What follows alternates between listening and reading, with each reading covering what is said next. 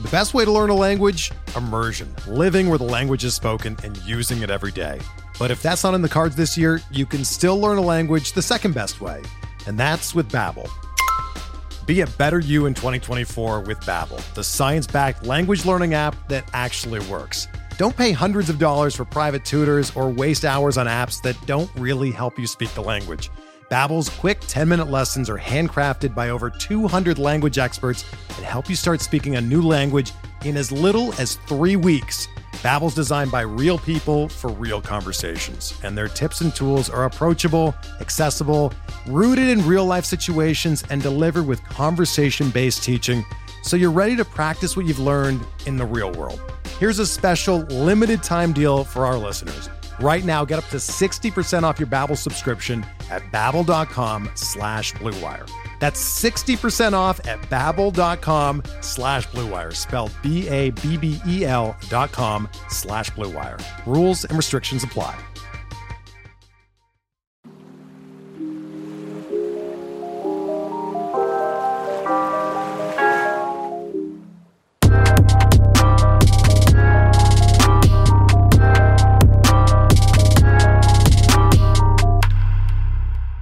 What's good, y'all? Welcome to another episode of In the Deep, a deep league-focused fantasy baseball podcast. My name is Jordan White, and I am joined once again by my good friend Christopher Weber. Schwebzy, how you doing tonight? Hi, friends. Doing good. We are on, day 4 of the baseball season. We have completed the first mini week if you're in those leagues where they decide to let you have just a little taste before you get into your first full week.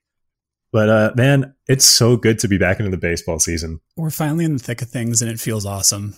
I'm really loving everything that's happening right now. Lots of great storylines already in this first week. We'll go over a few of those today. Schwebs, just like off the top, what has been your favorite moment so far this season? My favorite moment of the season. My favorite moment has been not getting to watch the Mets. That's, of course, said completely genuinely. Completely. So yeah, I love that I have to watch everyone else's team. And meanwhile, my own doesn't get to play because like a dozen nationals have COVID or have been near COVID people or whatever. Facts. But upside, this coming week, you do get to see Jake DeGrom pitch twice in theory, I would think. Yes. Yeah. You should get a 2-start week out of DeGrom, which may not have been the case previously. Makes me feel real sad because I drafted him number 1 with my first pick in TGFBI, and then he got delayed. So my pitching stats are looking pretty meager right now. My TGFBI team is ravaged. It's so bad. It's really so bad. I mean, hopefully, mostly just benefit for you, the listener, because now we've had to do a ton of research into who we actually want to nab to try to replace some of our ravaged roster. But yeah, let's kick things off, starting with the story that I think everyone's really excited about. Yermin Mercedes, who came basically, for me, out of nowhere to become like the star of the first few days of this baseball season. Schwebs, how are you feeling about Yermin?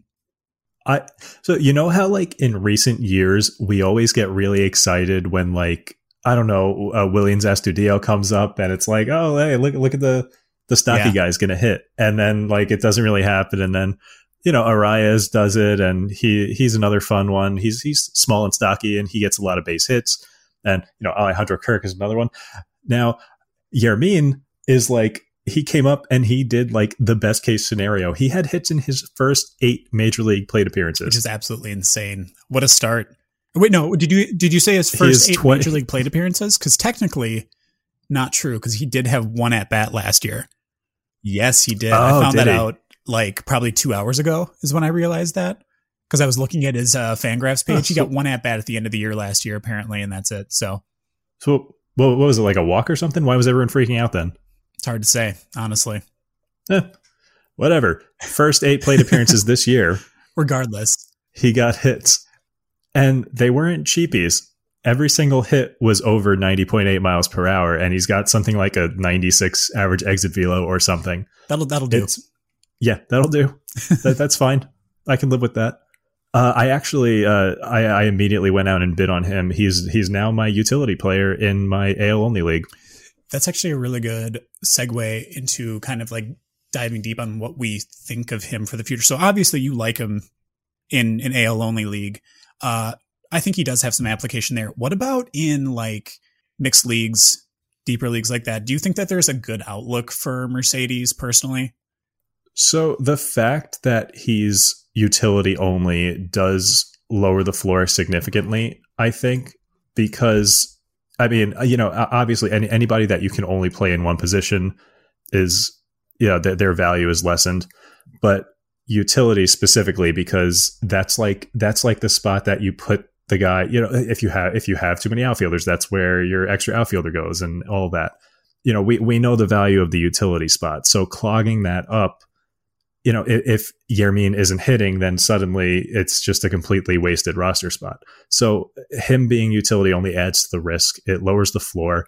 But I mean, the minor league profile makes me think that he could absolutely be a thing. Like he hasn't so far he has neither walked nor struck out. Sorry, until tonight. We were just watching the Angels White Sox game, and Shohei Ohtani was just absolutely filthy and struck out Yermin twice. But like in the minors, he always had good strikeout rates. Even in the last couple of years, he had good walk rates. So I think the plate approach and the skills are there to actually be mixed league relevant, given a full slate of plate appearances. But I'm not going to say that mixed league players should be rushing out to bid on him immediately or pick him up immediately. I don't think we're there yet. Yeah. And like, that's the thing too, is like, you got to think about this and kind of let the hype fade a little bit from your memory. And remember that at some point, Adam Engel is going to get off the IL. He's going to come back, be healthy. And then what happens, that's going to push Andrew Vaughn out of left field. And will they put Vaughn at DH? And then there's also, they signed Billy Hamilton. Billy Hamilton's going to be like that fourth outfielder probably for them, I would figure.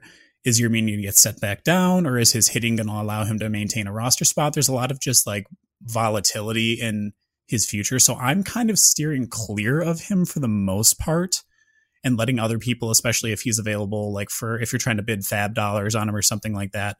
I mean, I'm not really interested in getting him. I mean, like you said, though, Schwebs, the minor league numbers are pretty encouraging. It's pretty crazy that a guy who's 28 years old, 29 years old, whatever he is, I mean, he hit like 272 or higher pretty much every year in the minors except for 1 year of rookie ball. A guy with a profile like that slipping through the cracks is really strange to me, especially considering he was in the Baltimore and White Sox systems. And there was a lot of years where those teams were really not that great.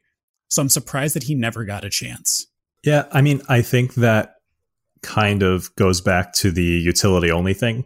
Like, he's an emergency catcher, yeah, but that goes for major league teams too. Like, he's only so valuable to a major league team when all he can do is hit. Yeah, true. I think that maybe if in like the age of analytics that we're in now, if that were like back when he was first coming up, I feel like he might have gotten a chance potentially, especially like with the Orioles earlier in his career.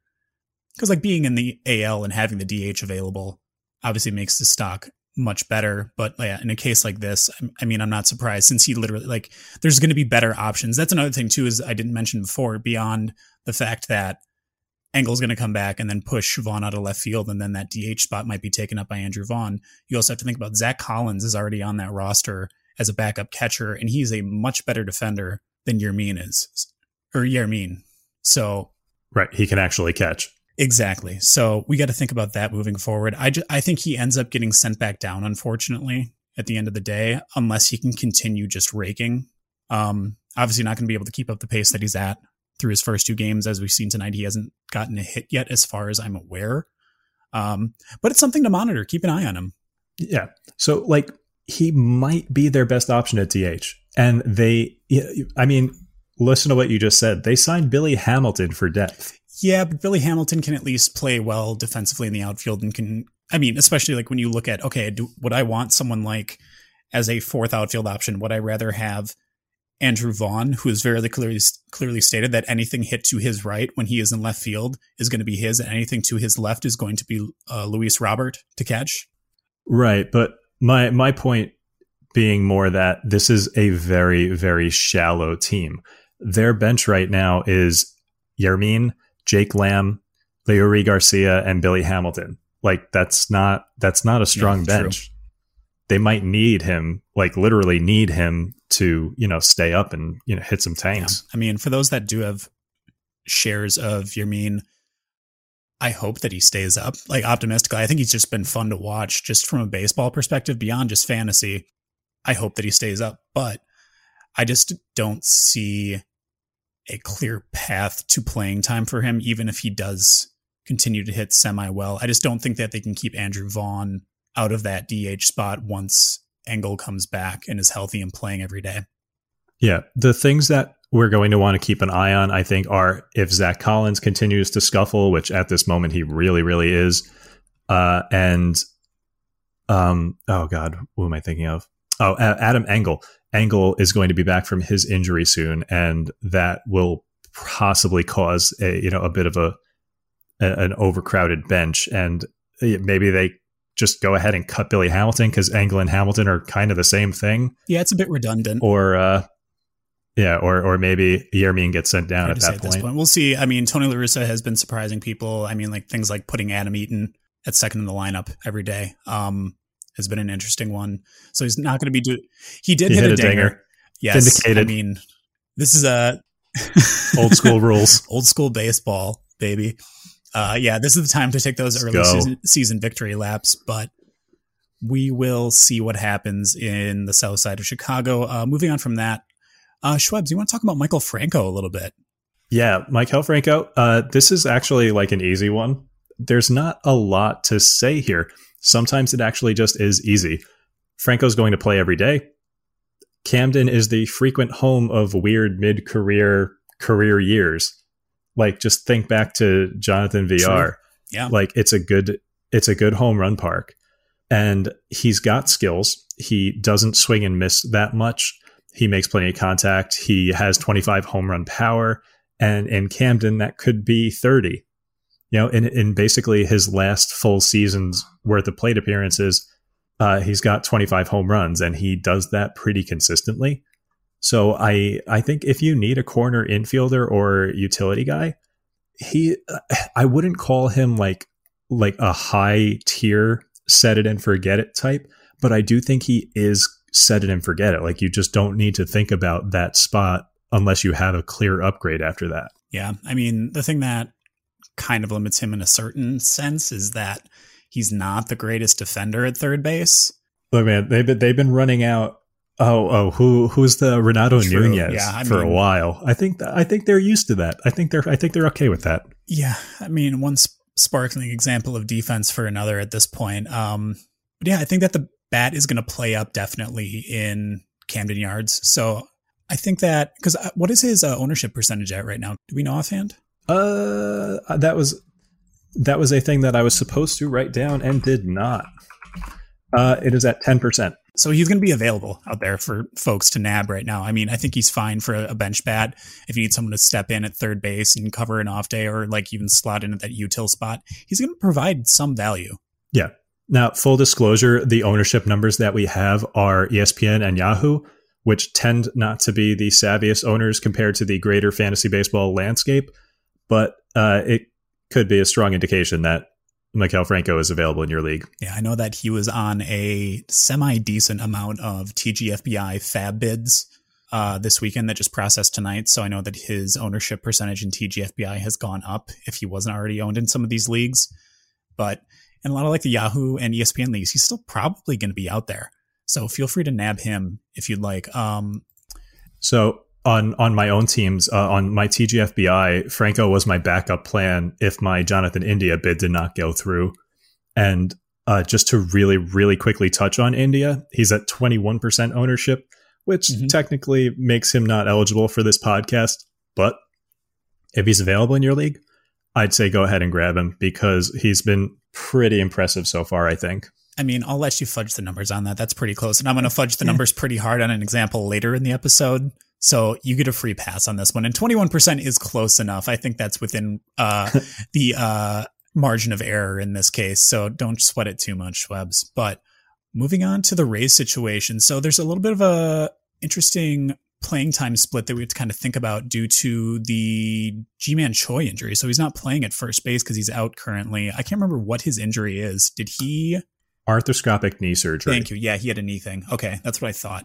But let's just take some time to go over some of the other options that they have there. So, Schwebs, do you want to talk about like Yandy Diaz? I am on the record as saying that I love Yandy Diaz.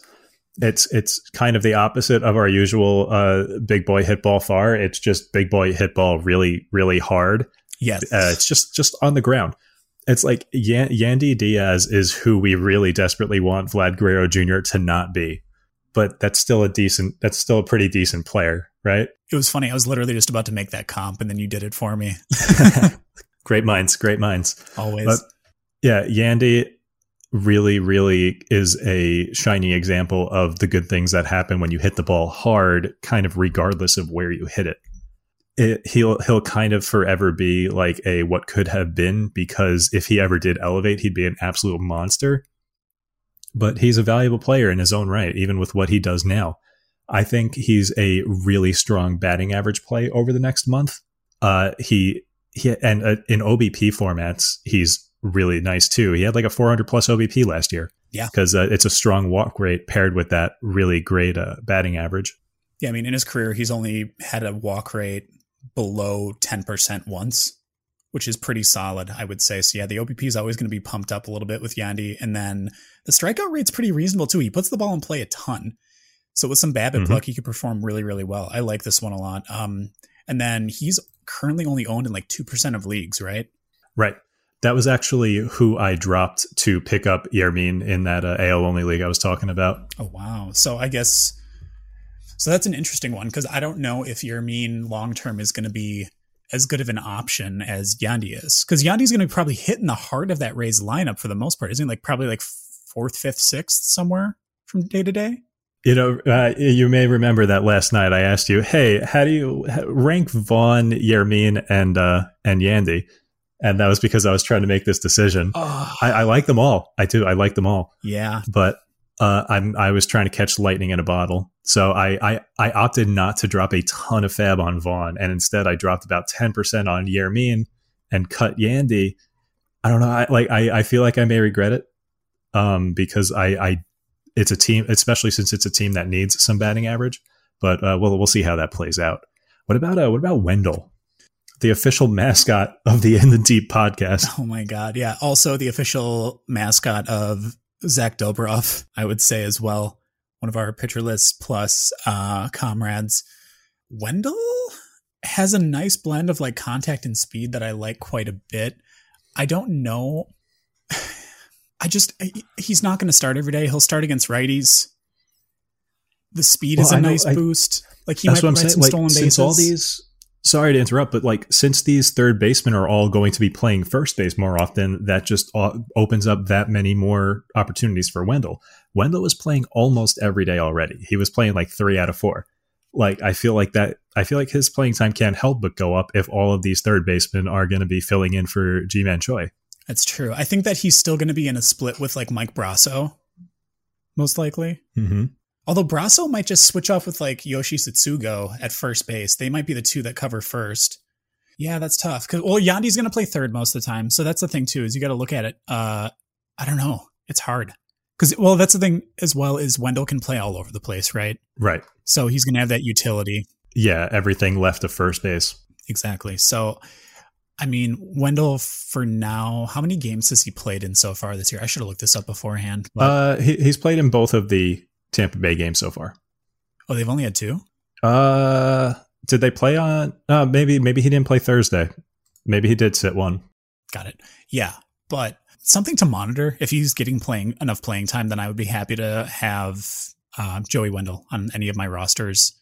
Just simply because of the stolen base upside. And if he is getting more playing time, like Schweb said, now with Ji-Man Choi going to be out for a nondescript amount of time. I don't know what they said the recovery timeline on his arthroscopic knee surgery was, but it's about a month, 4 to 6, I think. Yeah, but he's a strong side platoon bat. So he should get more playing time because of that as well. So keep an eye on Wendell if he is available in any of your leagues. Oh gosh, what is he owned currently? 10%. 10% owned. So yeah, he's going to be available in most of your leagues as well. So keep an eye out for Joey Wendell if you need someone to fill a stopgap. And pretty much, I think he's eligible at second base, shortstop, and third base on most platforms, right? Yeah, second. Yep. Yeah. So Joey Wendell, definitely someone that you can have on your roster that will be able to fill any of those infield spots. Moving on to Michael A. Taylor, who has had an exceptional first couple games. He's shown up and shown out for Kansas City early on here. That Kansas City offense has actually looked pretty electric. I don't think it's going to last. Frisky. I don't think it's going to last, personally. I think that they might play, but dude, I've been saying all offseason that they're sneaky. They've got a lot of, I'm so torn on them. I just don't know. So they're not as deep as San Francisco, but they're kind of almost doing the thing where like, yeah, they don't have any stars really, but they have like a guy who can play at like every position almost, basically except for shortstop while Mondesi is out. Yeah, exactly. Because now they're playing Nicky Lopez. Yeah, and, much to everyone's chagrin, not bringing up Bobby Witt. Like, yeah. I'm not trying to diss on Nicky Lopez, but I am trying to diss on teams that are trying to keep service time manipulation to a maximum. Don't like that. Just bring him up and let him play. But Michael A. Taylor, someone that historically has had a lot of swing and miss in his game. I mean, K rate's historically around 30 to 35%. Back when he was with Washington, it was never very good. He offers a little bit of speed upside, but he really hasn't stolen many bases in the past couple of years either. I just don't know if I'm really bought in on Michael A. Taylor actually being improved here or not. Schwebs, what do you think of him? Yeah, so anytime someone hits a couple home runs in the first few games, they're going to be a popular waiver wire pickup. The question here is Taylor going to stick?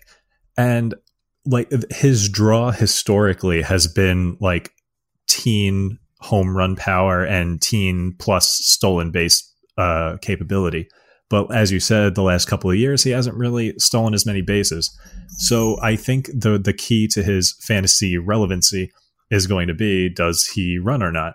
And I mean, we've said often here that the key to stealing bases often is intent. So is he fast enough to steal bases still? Like, yeah, he is. The question is he going to do it or not? And that remains to be seen because he has 0 stolen bases so far. He's got 97 percentile sprint speed. He is fast. He's incredibly fast. So far in 2021, which is, on a limited number of sprints, but he's got the speed to run, and I see no reason why he would stop. So I think if he plays every day, then I think you are still looking at that 15 to 20 stolen base potential, given like 450, 500 plate appearances. Yeah, man, it's tough for me. I don't know if I'm going to be pretty gun shy about this one for a while. I mean, I'll keep an eye on Michael A. Taylor. I just don't think I can buy in because I feel like this is the type of thing where I try to spend some fab money or I spend some salary in Autonew to pick him up as like a bench bat and I try to stream him and he just kills my average, doesn't steal a base because he can't get on. Fun with small sample sizes. You want to know what his X slug is right now after 9 batted balls? I'm going to say it's like 780. It's 1.442. Oh, yeah. You were almost double. I halved it. Okay. His WOBA is 791, and his X WOBA is higher than that. Obviously, very sustainable, as we both obviously can tell. Very sustainable. But the point of that is that he has, in fact, hit the crap out of the ball. He has earned this early season hot streak. Yes, he has. He has been making good contact. No one can sustain this, but he is really, really playing well right now. It's, none of this is cheap. For sure. So I guess for you, are you someone that's looking to add Michael A. Taylor or wait and see on him? I mean, if I'm in like a 5 outfielder league, so you're talking, like let's say you're in a 12 team 5 outfielder, that's 60 outfielders. I absolutely think he could be at the very tail end of that. Like he should probably be on rosters in any league that rosters that many outfielders. Okay. That's fair. And if you're in a 12 teamer with like 3 outfielders, no, definitely not. Definitely not worth it. I would agree there. Yeah. Yeah, I'm still pretty cold on him. I'm going to wait and see. Hopefully, I mean, knowing my luck, by that time, it's going to be too late and someone will already have grabbed him and he's going to have a monster year and go like 20-20 or something crazy like that. But I doubt that's going to happen. I think that the K rate's going to catch up to him and he's going to revert back to his former self. Look, at this point, he's got a career low K rate of 0. Yeah. So also, once again, very sustainable. Hopefully I don't eat any crow on this, but I love early season small sample shenanigans. It's so love silly. It's so silly. I mean, it just like reminds me of, I can't remember what year it was, but it was when like Dimitri Young in the first game of the year for the Tigers hit 3 home runs. It's like, oh yeah, he's on pace for 480 homers. Did he do it? I'm going to say not quite. Oh, I think he hit like disappointing 27 that year or something like that. But moving on to someone that Schwebzy is kind of eating crow on right now. Oh my God. Due to small sample sizes, once again, Nate Lowe. This is so upsetting. So during the off season, we were doing our position previews and we got to the corner infields. And when we got to the corner infield prep, I had it very, very set in my head. I am going to talk about Nate Lowe. And then I started researching Nate Lowe. And I was looking at his like pitch type stats, and I saw that against fastballs he was bad. And then I dug a little deeper, and it was like if the pitch velocity was 93 or higher, he was basically like Billy Hamilton bad. Worse, actually. So I was out on Nate Lowe from that point. I was like, dude, if this guy can't hit 93 miles an hour, like, why would I ever want him in the modern game? Yeah, exactly. Understandably so, right? Yeah. And then in the first game of the season, he hit like a 3 RBI double on an opposite field, like bloop double that Benintendi dove for and missed. The expected batting average on that was like 50, like 0.50. So that was fun. And then I was like, well, you know, it was one thing, right? And then his next 2 hits were off of fastballs of like 95 and 92.9, single and a double, nothing big. And then Brady Singer tried to backdoor slider, missed, threw it down and into a lefty, and he hit it about 3 miles. It was, you know what? I saw the video of that, and I made an audible noise when he made contact with that ball. It's just like the, oh. Oh man. Yeah. So, and I mean, that is what we expect Nate Lowe to do. He got a hanging slider. He hit it very, very far. And so that one didn't bother me. It was the other stuff that was annoying. But anyway, he's got 9 RBIs already. And that's insane. I know he's got 9 RBI already. So, I mean, yeah, it's whatever you want to say, whether it's can't predict ball or Schwebzy is dumb, whatever you want to go with, feel free. But Lowe has 9 RBIs. RBI. He's got a home run. He's playing every day. He appears to be locked into a nice lineup spot. So he's absolutely worth roster. He's absolutely worth putting into a corner infield spot. He might be a low tier like first baseman. Yeah, I mean, in a deep enough league, I would probably try to have him be like a corner infield bench bat that I could slot in on days off for my other guys. I mean, that really hurts me to say because I was in the same boat as you. I was not bought in on him whatsoever. After convincing, right? We sat together while we were doing research for that corner infield episode. And bro, look at this. Look at this. And you just literally I'm going to write about Nate Lowe. I was like, okay, cool. And then you started rattling off bad thing after bad thing after bad thing. And yet here we are 3 games into the season. And you're like, I'm kind of in on Nate Lowe. Yeah, I'm really excited for my fantasy credential. Like, I want to be the guy who hated Nate Lowe the year he had 150 RBI. That's gonna be me. We all are gonna have bad takes exposed at some point. It's just a matter of time. And that's the thing. Like we know stuff about fantasy baseball. We are not perfect. We are not sparkling by any means. We're gonna have. That was the moment that ruined my perfection. We're gonna have just honestly some absolute turds of opinions every once in a while because we just don't see something that someone else does. Speaking of which, speaking of turds, and speaking of turds, and speaking of me being absolutely wrong on something, I just want to shout out my co-host for calling that Jake Arrieta spot start. Oh, baby. And it feels so good. Victory laps abound. So much crap for that. Let's go. I will take a victory lap on that happily. But you know what? We can also take a shared victory lap on being very, very right about streaming like Evan Longoria, Wilmer Flores, and every Giants right-hander, Austin Slater against the two lefties for the Mariners. Like that first game, when you see when you make a prediction like that, and you see both Evan Longoria and Austin Slater go deep. Chef's kiss, beautiful. Yeah, felt so. A lot of the guys we called out in last week's episode have graduated out of that 20% ownership thanks to their strong performances early, which is a super good feeling for us. Obviously, we're going to take this opportunity to take a very, very, very probably undeserved victory lap. I'm going to rev up my tiny child-sized Jeep that I use for my victory laps. His Little Tykes pedal car. Just knees against my cheeks, just zooming around the driveway. Me and Schwebs playing bumper cars with the Little Tykes pedal cars. Anyways, who are we even talking about next? Oh yeah, Jazz Chisholm. Speaking of fun things like riding around in pedal cars, Jazz Chisholm. He's been so fun to watch early in the season. I love him. I love him with his like goofy blue hair, and it's not even goofy. It's just really freaking cool. Is what it is. It is really cool. Like so I see blue hair and I think streamer. Like I don't attach it with swag. I think of Ninja. Oh, I'm going to say that he's at least 10 times cooler than Ninja is probably because he doesn't like try to Fortnite dance on New Year's Eve on ABC. But you know, that's fair. I think I need to mentally readjust my stance on blue hair after this. But so stolen base speculators, this section is for you. So Jazz Chisholm is so fast. He's incredibly fast. Oh my God. It's like, yeah, we saw like Jose Altuve tag up on like a pop up to second base the other day behind second base.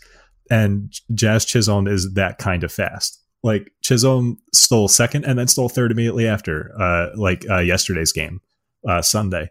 So like, yeah, it's just, he's such an exciting player. He's like the stretching doubles into triples kind of player. And then, you know, he's just fun. It's sometimes it is just about fun with this game. And it's just the kind of guy that you want to own on your team. I had the choice in my NL only league of Miguel Rojas or Jazz Chisholm as soon as Chisholm was handed the second base job. And I like Miguel Rojas. I'm on the record as being very, very pro Rojas. Yes. And I went with Chisholm just because I think the upside is much higher and there's a fun factor and he's going to steal bases. I think even if he struggles mightily, the one thing that he's going to continue doing is stealing bases because I kind of have the feeling that he's going to be the kind of player that like just continues to try to make things happen. So for me, at the end of the day, we obviously want to be competitive in our leagues. That's the whole point of like doing this podcast. That's why we talk about all of these people. But another point of fantasy baseball is that you're supposed to have fun doing it. And I really, really, really like having people on my roster that I can cheer for. And Jazz Chisholm is one of those people. Like it reminds me of the same energy for those that, I always have to make everything about being a Brewers fan because I just do that frequently. But his energy that he's exuding early in the year here reminds me of Tony Plush, Nyjer Morgan. Oh my God. Back when he was with the Brewers. Like he was so fun to watch play. He was such a personality, and that's something that I super duper enjoyed cheering for as a Brewers fan. And when you have someone like Jazz Chisholm in the game who brings a lot of that really awesome energy and that hype to his squad, it's someone that I want to have on my rosters just because it's more fun to cheer for him. Like you should be doing this and having fun too. Like obviously I think he's a great base stealer. I think that he's going to find himself sticking in that lineup and producing for you from a fantasy perspective, especially in an area where a lot of people need it in their roto leagues.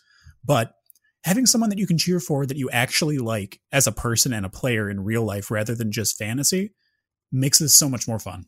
Yeah, like I should dislike Chisholm because he could haunt the Mets for a very long time, but I can't do it, at least not until he actually does it. You can't knock a guy for having fun playing the game. No.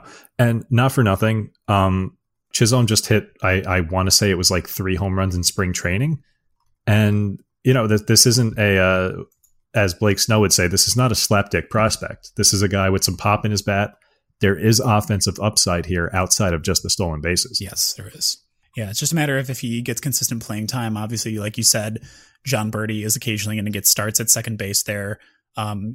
Isan Diaz is another person that might come up at some point and steal some opportunities from him. But if he can continue, honestly, I think it's going to be mostly about energy for him. Like when he's in the lineup, he provides a boost of energy to that entire team that I think is really valuable beyond just the statistical aspect of the game, stuff that's hard to measure.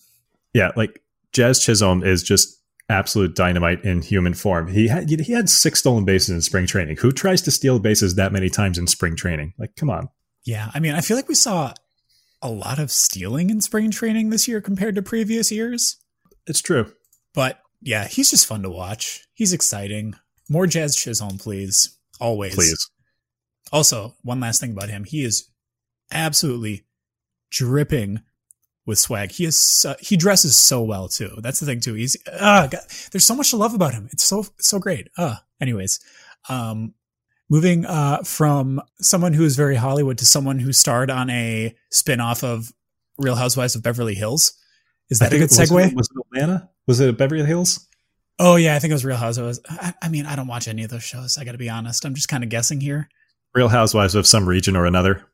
Real Housewives of insert United States geographical location here. Michael Kopech. He looked pretty good so far in the one appearance that he had. Schwebs, you, I think, kept a closer eye on that one than I did. Do you want to talk a little bit about Kopech? I think I was in a chat with Nick Pollock as the Kopech start was relief appearance was going on, and there was like an audible reaction when Kopech popped a 99-mile-an-hour fastball like right on the up and in corner.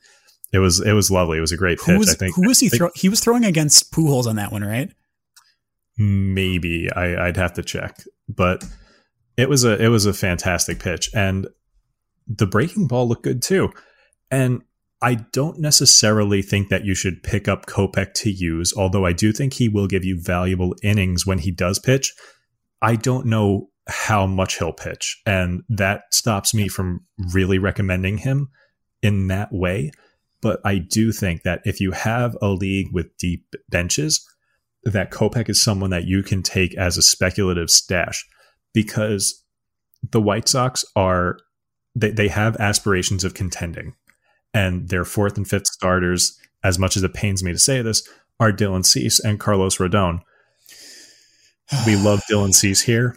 But we actually were watching the start together just now that he just had against Los Angeles, and we were not impressed. He kind of just looked like 2020 Dylan Cease, which was not what we were hoping for. Yeah. I did almost guess his stat line exactly to a T, though, which is pretty uncanny. Impressive. So we've actually, I'm about to talk about Carlos Rodon a little bit. He's got a nice schedule next week. But if they can't get anything productive out of Cease and Rodon, they could get transitioned to the bullpen, and we could have a swap as Kopech makes some starts later in the year. And honestly, I would not bet any amount of money on both Cease and Rodon panning out. It's just too high variance, those two. Yeah. So I think there's a really good chance that Kopech has an opportunity at some point this year. It might be one of those things where they ramp him up to start in the second half and get the bulk of his innings in the second half of the year, kind of like the Mariners are doing with Logan Gilbert. But the stuff was just, it was good, man. It was just really, really electric stuff. Yeah, if I'm not mistaken, it was that 99-mile-an-hour fastball high and into, I think it was Pujols. I think. But I just remember whoever was at the plate, it was a right-handed batter. He threw that fastball high and in and caught that top right corner of the zone from the pitcher's perspective. And the hitter just like matrixed back out of the way, like, oh God. And it was so satisfying to watch. Like you said, audible noises when they come out of you when you see a pitch get thrown that's really, really good. You know it's a really good pitch. I think that they will stretch him out as the year goes on. And like you said, that back end of the White Sox rotation has some promise, but I don't think that both of them pan out as much as I want both of them to, especially Cease. I think that we're going to see Kopech starting by the end of the year. So if he's available in your leagues, honestly, grab him. They're going to try to stretch him out as it goes on. And that volume pays dividends, especially if you're in a league that values good ratios, because he's going to give you plenty of strikeouts. Lastly, in this little section of folks that we want to look at who performed this past week, someone that Schwebzy is also eating crow on, and someone that stole Schwebzy's betrothed. Chris Flexen stole my betrothed and ran over my pet on the way out. It was very upsetting. So what happened is last week Shwebzy said that Chris Flexen should be fired into the sun. What happened was Shwebzy tried to fire him into the sun, and then Chris Flexen used the gravitational pull of the sun as he wrapped around it and then slingshotted back towards Earth and slapped Shwebzy in the face very, very hard. That old trick. That old chestnut. He was pretty good, to my chagrin. He was pretty good. I was very upset about that because I did a DFS roster with multiple left-handed San Francisco Giant hitters hoping that they would get him. And he just looked great. Had reduced usage on his fastball from over 50% the last time he was in the majors down to 38% usage of his fastball in this last start. Using his off-speed stuff way more. He looked pretty solid. Schwebs, I know that this probably hurts for you to talk about a little bit, but please elaborate a bit on what you think of Chris Flexen. All right. So as far as plate discipline results, he didn't get many chases. He didn't throw to the edges that much. It was well below league average, and he got as many whiffs as he normally does, which is not a ton. And I know I am incredibly biased here, but I want to say that he got lucky. That's what my gut says, given that information. But as you said, a really encouraging thing is the fastball usage. In 2019, which is the last time he pitched in the majors, he threw his four-seamer 58% of the time, almost 60%. And like you said, he was down to 37 this year. So you may remember that when we talked about Yusei Kikuchi, one of the things we mentioned was that he went from not having a cutter to the cutter being his bread and butter pitch. And don't look now, but Chris Flexen went from barely throwing his cutter to throwing it 33% of the time last night. And it was pretty effective, really effective. Taking a note from who, Schweppes? Yusei Kikuchi? Yeah, exactly. So, maybe this is an organizational thing. Maybe the Mariners are good at developing cutters or good at identifying people who should throw cutters. But there might be something here, as much as it pains me to say. His next start is at Minnesota, which I think for me is a hard pass. But this might be worth a stash. This is probably worth a pickup. Yeah. If you're in a auto new league that has 40 spots, if you're in a league that has deep rosters beyond 30-ish slots, I think that Flexen's fine to throw on the bench. I'm still also, much like I am with someone like Michael A. Taylor, I'm very much in a wait and see mode with Flexen. If he continues with a pitch mix like he had in his first game, I could see him getting some reasonably good streaming opportunities throughout the season, and he might be worth that bench spot. So I do also think that there was a little bit of luck involved. That's where I'm at too at this point. I just want to see more because I want to see what each pitch does. The cutter was really good in game one, but it's also the first time he's ever thrown it. So there's not a whole big frame of reference for opponents. But if that cutter is consistently good and it's getting a lot of ground balls, then, I'm a lot more interested. Actually, I'd like to look at this here. I would love to see what his scatter plot looks like from his start, because it should technically be up on Baseball Savant right now. So let me just flex in here real quick. I think an underrated aspect of Chris Flexen is that if you have him on your team, it opens up a whole world of fantasy team names, because you can get the classic Flexen on him. That's always a really good one. Oh my gosh. Oh, I just thought of the best name ever for a fantasy baseball team. Imagine that you have 1, Chris Flexen, and then 2, Josh Hader. So you could be flexing on them haters. Flexing on the haters. Perfect. I love it. Oh, it's so good. I will not have a team with both of them on it, very likely. Me neither. But if you happen to have a team that has both Chris Flexen and Josh Hader on it, please feel free to steal that name because it rocks. Our gift to you. Yeah, looking at so the changeup, he did a really good job in his first start, keeping it down in the zone. Used it 16% of the time. The cutter kind of scattered all over the place, but one thing that I did notice is that he did a really good job keeping his fastball elevated for the most part. It's in the top half of the zone, mostly sitting arm side, but it's still not a good pitch though. The four-seamer is just straight up not a good pitch. It's not a good pitch at all. So something that I do think is notable is that his pitches that already existed and were thrown regularly, he didn't gain any like he actually lost velocity from his time in the majors in 2019, and his spin rate is basically the same on everything. So the pitches that already existed are pretty much the same. I think whether he's able to be successful or not now is going to be purely command, location, and if this cutter works or not. For sure. Yeah. Keep an eye on Chris Flexen. Again, I'm not rostering him anywhere currently, but he's definitely worth putting on your watch lists on most of your platforms. Moving to some 2-start pitchers for the upcoming week. There's actually a couple guys that we like quite a bit here. Starting out with Carlos Rodon, who's got some matchups that are pretty good in Seattle and KC. I think both of those are at home for him. I believe so. If I'm not mistaken. I should write that when I'm writing my notes. You would think as a professional podcaster that I would do things like that, but you'd be wrong. We're borderline. We're semi-professional, I would say at this point. Have we been demoted because we've claimed to be professional podcasters before? Well, it varies. It's a fluid thing. We're called In the Deep. It's an ocean pun. It's all a fluid thing, right? We're trying to get like experience points to level up to professional, but we'll see if that happens. We have two guys who are in a similar spot. We have Carlos Rodon and Logan Allen. Rodon's owned in about 12% of leagues, Allen in 4%. So they both have similarly good schedules. Rodon gets Seattle and Kansas City. Logan Allen gets Kansas City and Detroit. We did mention before Kansas City, bit of a frisky lineup, so that might be less of a great matchup than it appears, but it's not one of the better lineups in baseball. I prefer of these two. I prefer Logan Allen, and I practice what I preach, and I made sure to get Logan Allen as a 2-star pitcher in TGFBI this week, and I think that this for me is purely kind of like an organizational thing. Well, first of all, I think Detroit's lineup is worse than Seattle's for one thing. But I just trust what Cleveland does.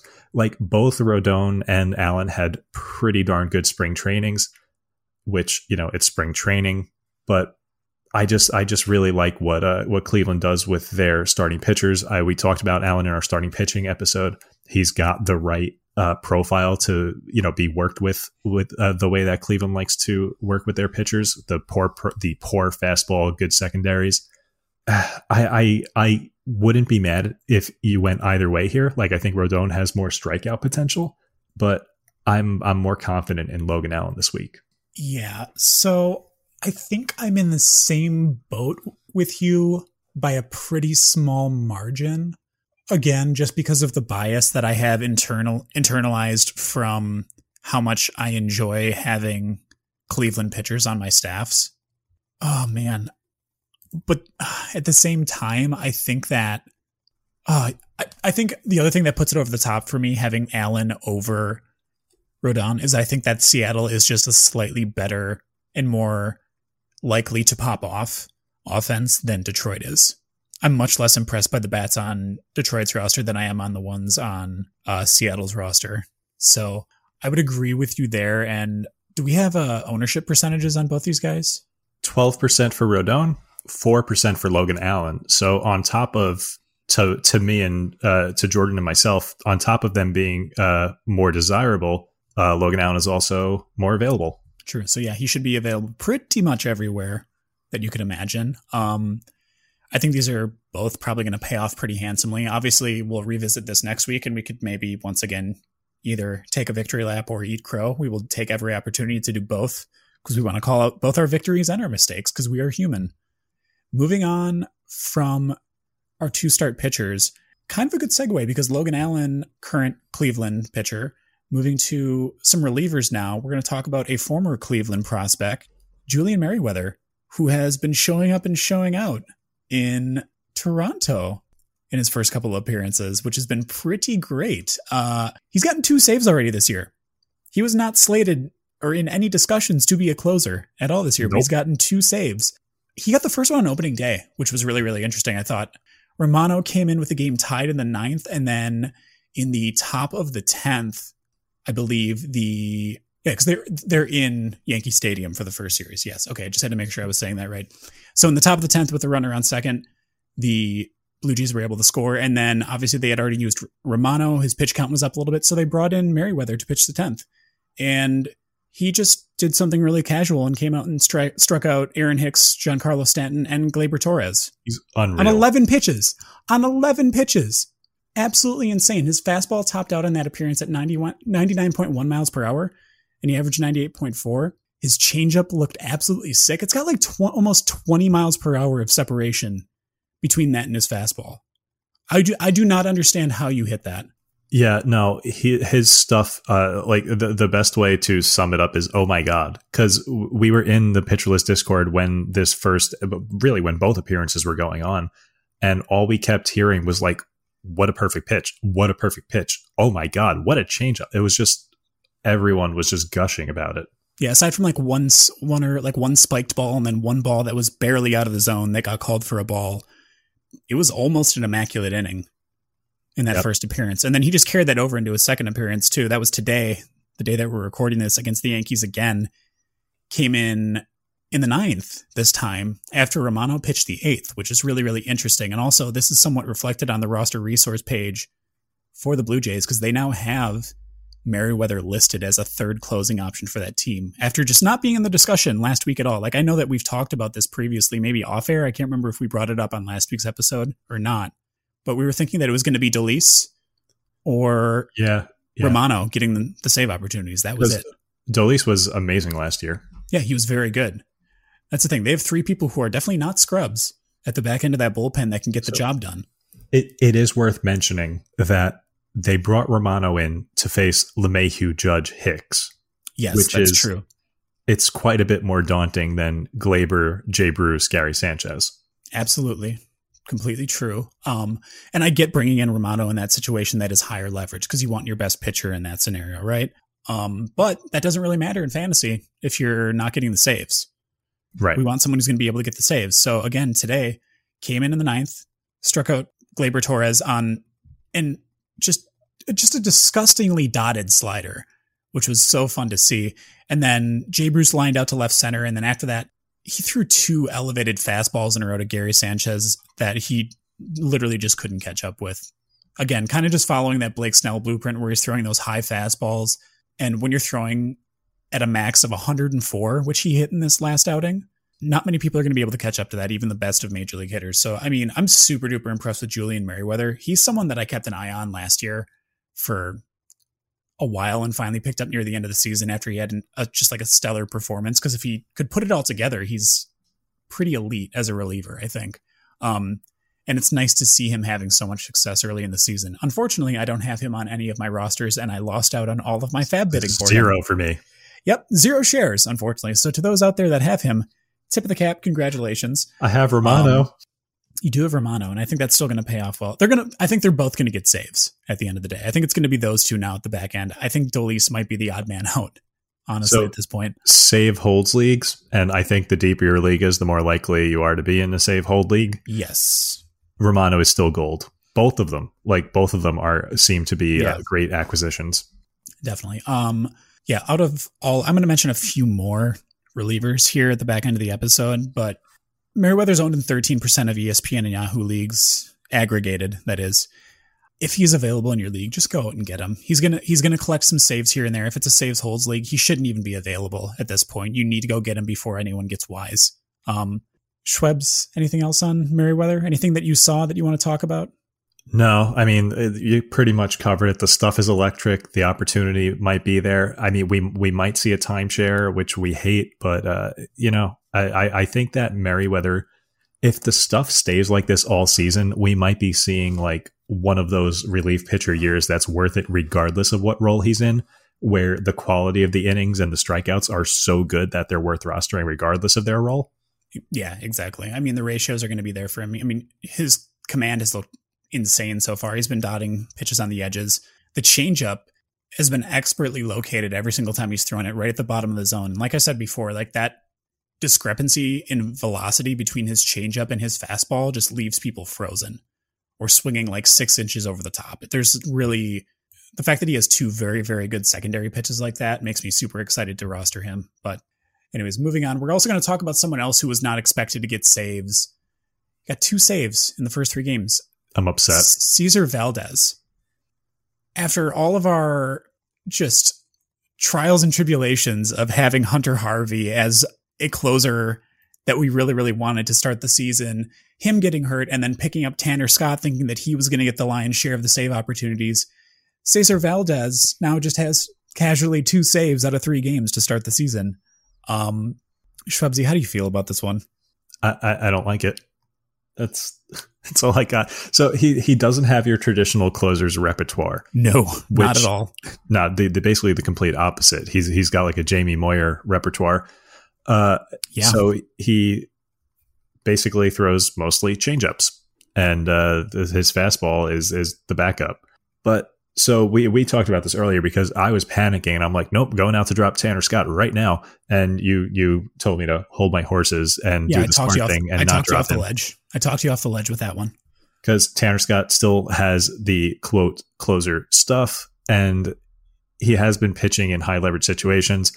Supposedly the reason that Valdez closed that second game was a workload thing because Tanner Scott had thrown too many pitches previously in the other game.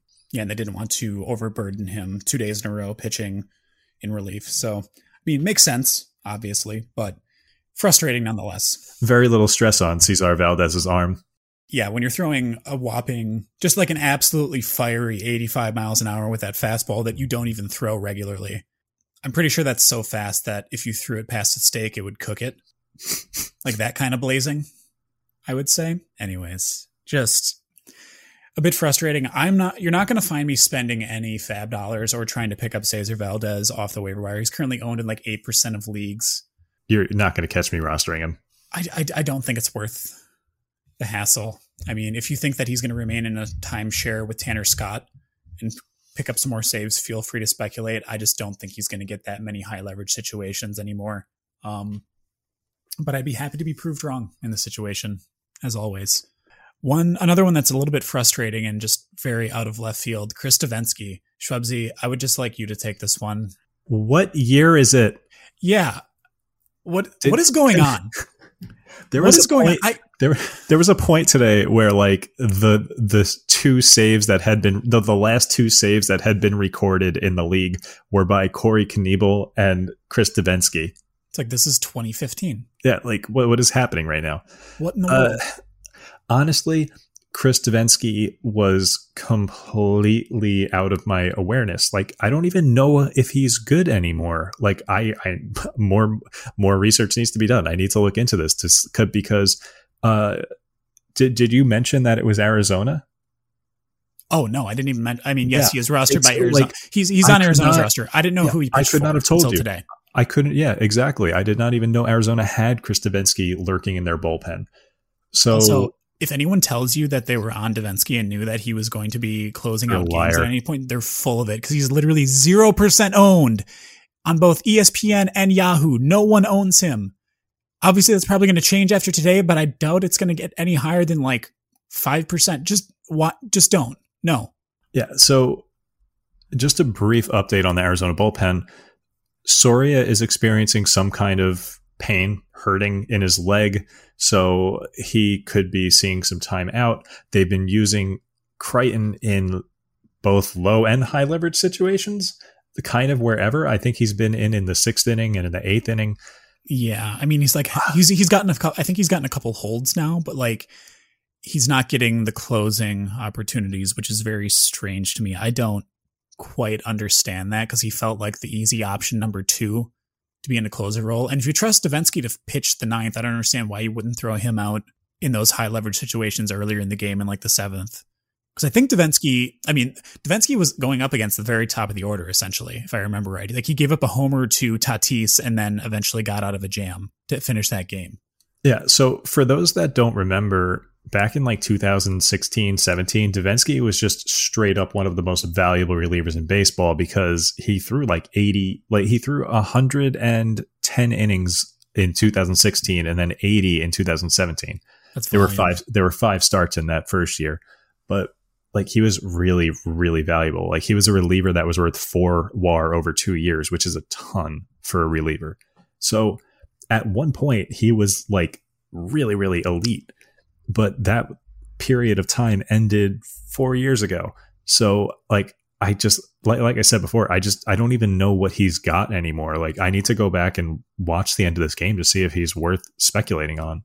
I mean, I don't think he is. Again, this is not someone that I'm planning on adding anywhere. If you're going to, like, say you have $1,000 fab dollars, if you want to try to spend like $2 or $3 on him, that's probably going to be enough to win him. Yeah, maybe lightning in a bottle. Who knows? I mean, keep an eye on the situation. Everything is so fluid right now. Everything is so crazy with relievers. Just keep an eye on Devenski, but I doubt that he's actually going to get that many high leverage scenarios moving forward. Moving on to someone else who also kind of in a weird series of events got a save today, I believe. Wade Davis picked up his first save today. He's like 4% owned. And it was mostly just because Greg Holland found himself in a pickle because he gave up a run, which was unearned. But then he also gave up a hit and walked 2 people. So I don't expect the job to fall to Wade Davis now that Greg Holland has had a really just like one poor outing. I don't think that's going to like cause Greg Holland to lose the job.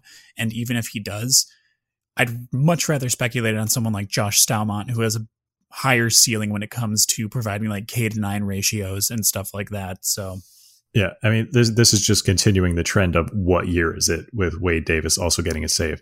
So the save was yesterday, and then today Wade Davis gave up a home run to Isaiah Kiner Falefa, the slugger that is. It was yesterday. Sorry, my bad. Yeah, so I mean, I don't know, man. I'm just shocked that Texas keeps scoring so many runs. Like, how are they abusing Kansas City's pitching staff this way? Texas sneaky good? I don't know. I don't know, man. So. I think it might be weird early seasons shenanigans. I mean, they've got a lot of guys that can hit the ball really far. I mean, between Lowe and Joey Gallo, they've got some big boys that can hit the ball very far. So I think that they're probably going to rack up some dingers, but like that just seems like such a volatile offense. I don't expect them to continue performing like they have.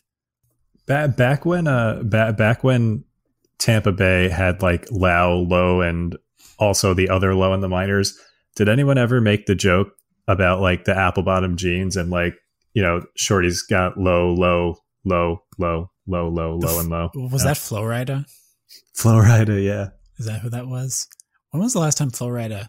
I'm not trying to crap on Flo Rida. If anyone's a Flo Rida fan, yeah, if anyone's a Flo Rida fan, I'm not trying to be a jerk or anything. I'm just trying to remember the last song that Flo Rida released, and just trying to also make Shwebzy feel extra old. No need. I feel ancient. Beyond that, last person that I'm just going to mention. This is like a very cheap mention, but for some reason, Alex Reyes is still only owned in like 15% of ESPN leagues. Why? Why would that happen? There's no reason that he should not be owned at this point. St. Louis's offense is probably one of the better ones in that Central Division in the NL. And so one, Reyes is going to get opportunities to close out games. 2, they also want him to pitch 100 plus innings this year, or around 100 innings, I should say. You don't get a blend of a reliever who has been very clearly named a closer by the manager and is expected to pitch 100 innings a year. That is a unicorn. Go get him. Like, if your league mates haven't wised up to that yet, please, please, please get Alex Reyes on your roster immediately. Yeah, you could start seeing a bunch of 2-inning saves out of him, which would be just amazing for fantasy. Yeah, exactly. I think that's it for Schwebs. Got anything else? Very briefly on the prospect side of things, the Arizona Diamondbacks are bringing up Geraldo Perdomo. Yes, they are.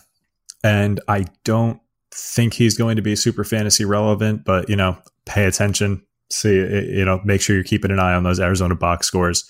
Yeah, I don't think he's got the kind of skill set that you should be like rushing out to pick him up immediately. But, you know, keep an eye. So sometimes these kids surprise. Yeah, this was a stopgap because who got hurt? Was that Peralta? Nick Ahmed. Or Nick Ahmed. Yeah, Nick Ahmed got hurt, and they want to fill that stopgap. So, again, not someone that I'm necessarily running out to get in any of my leagues, but just throw him on the watch list and try to keep an eye on those box scores, like Schweb said. That's going to be all for us this week on In the Deep. Thanks again for listening. If you enjoyed the podcast and want to hear from Schwebzy and I some more, feel free to follow our shared Twitter account at InTheDeepPL or individually at Bunt Singles for me, and Schwebzy at Schwebzy, that's SHWEBSI. Also, be sure to subscribe and leave a review of the pod on Spotify, Apple Podcasts, or wherever you get all of your podcasty goodness. Schwebzy, send them out. Bye, friends.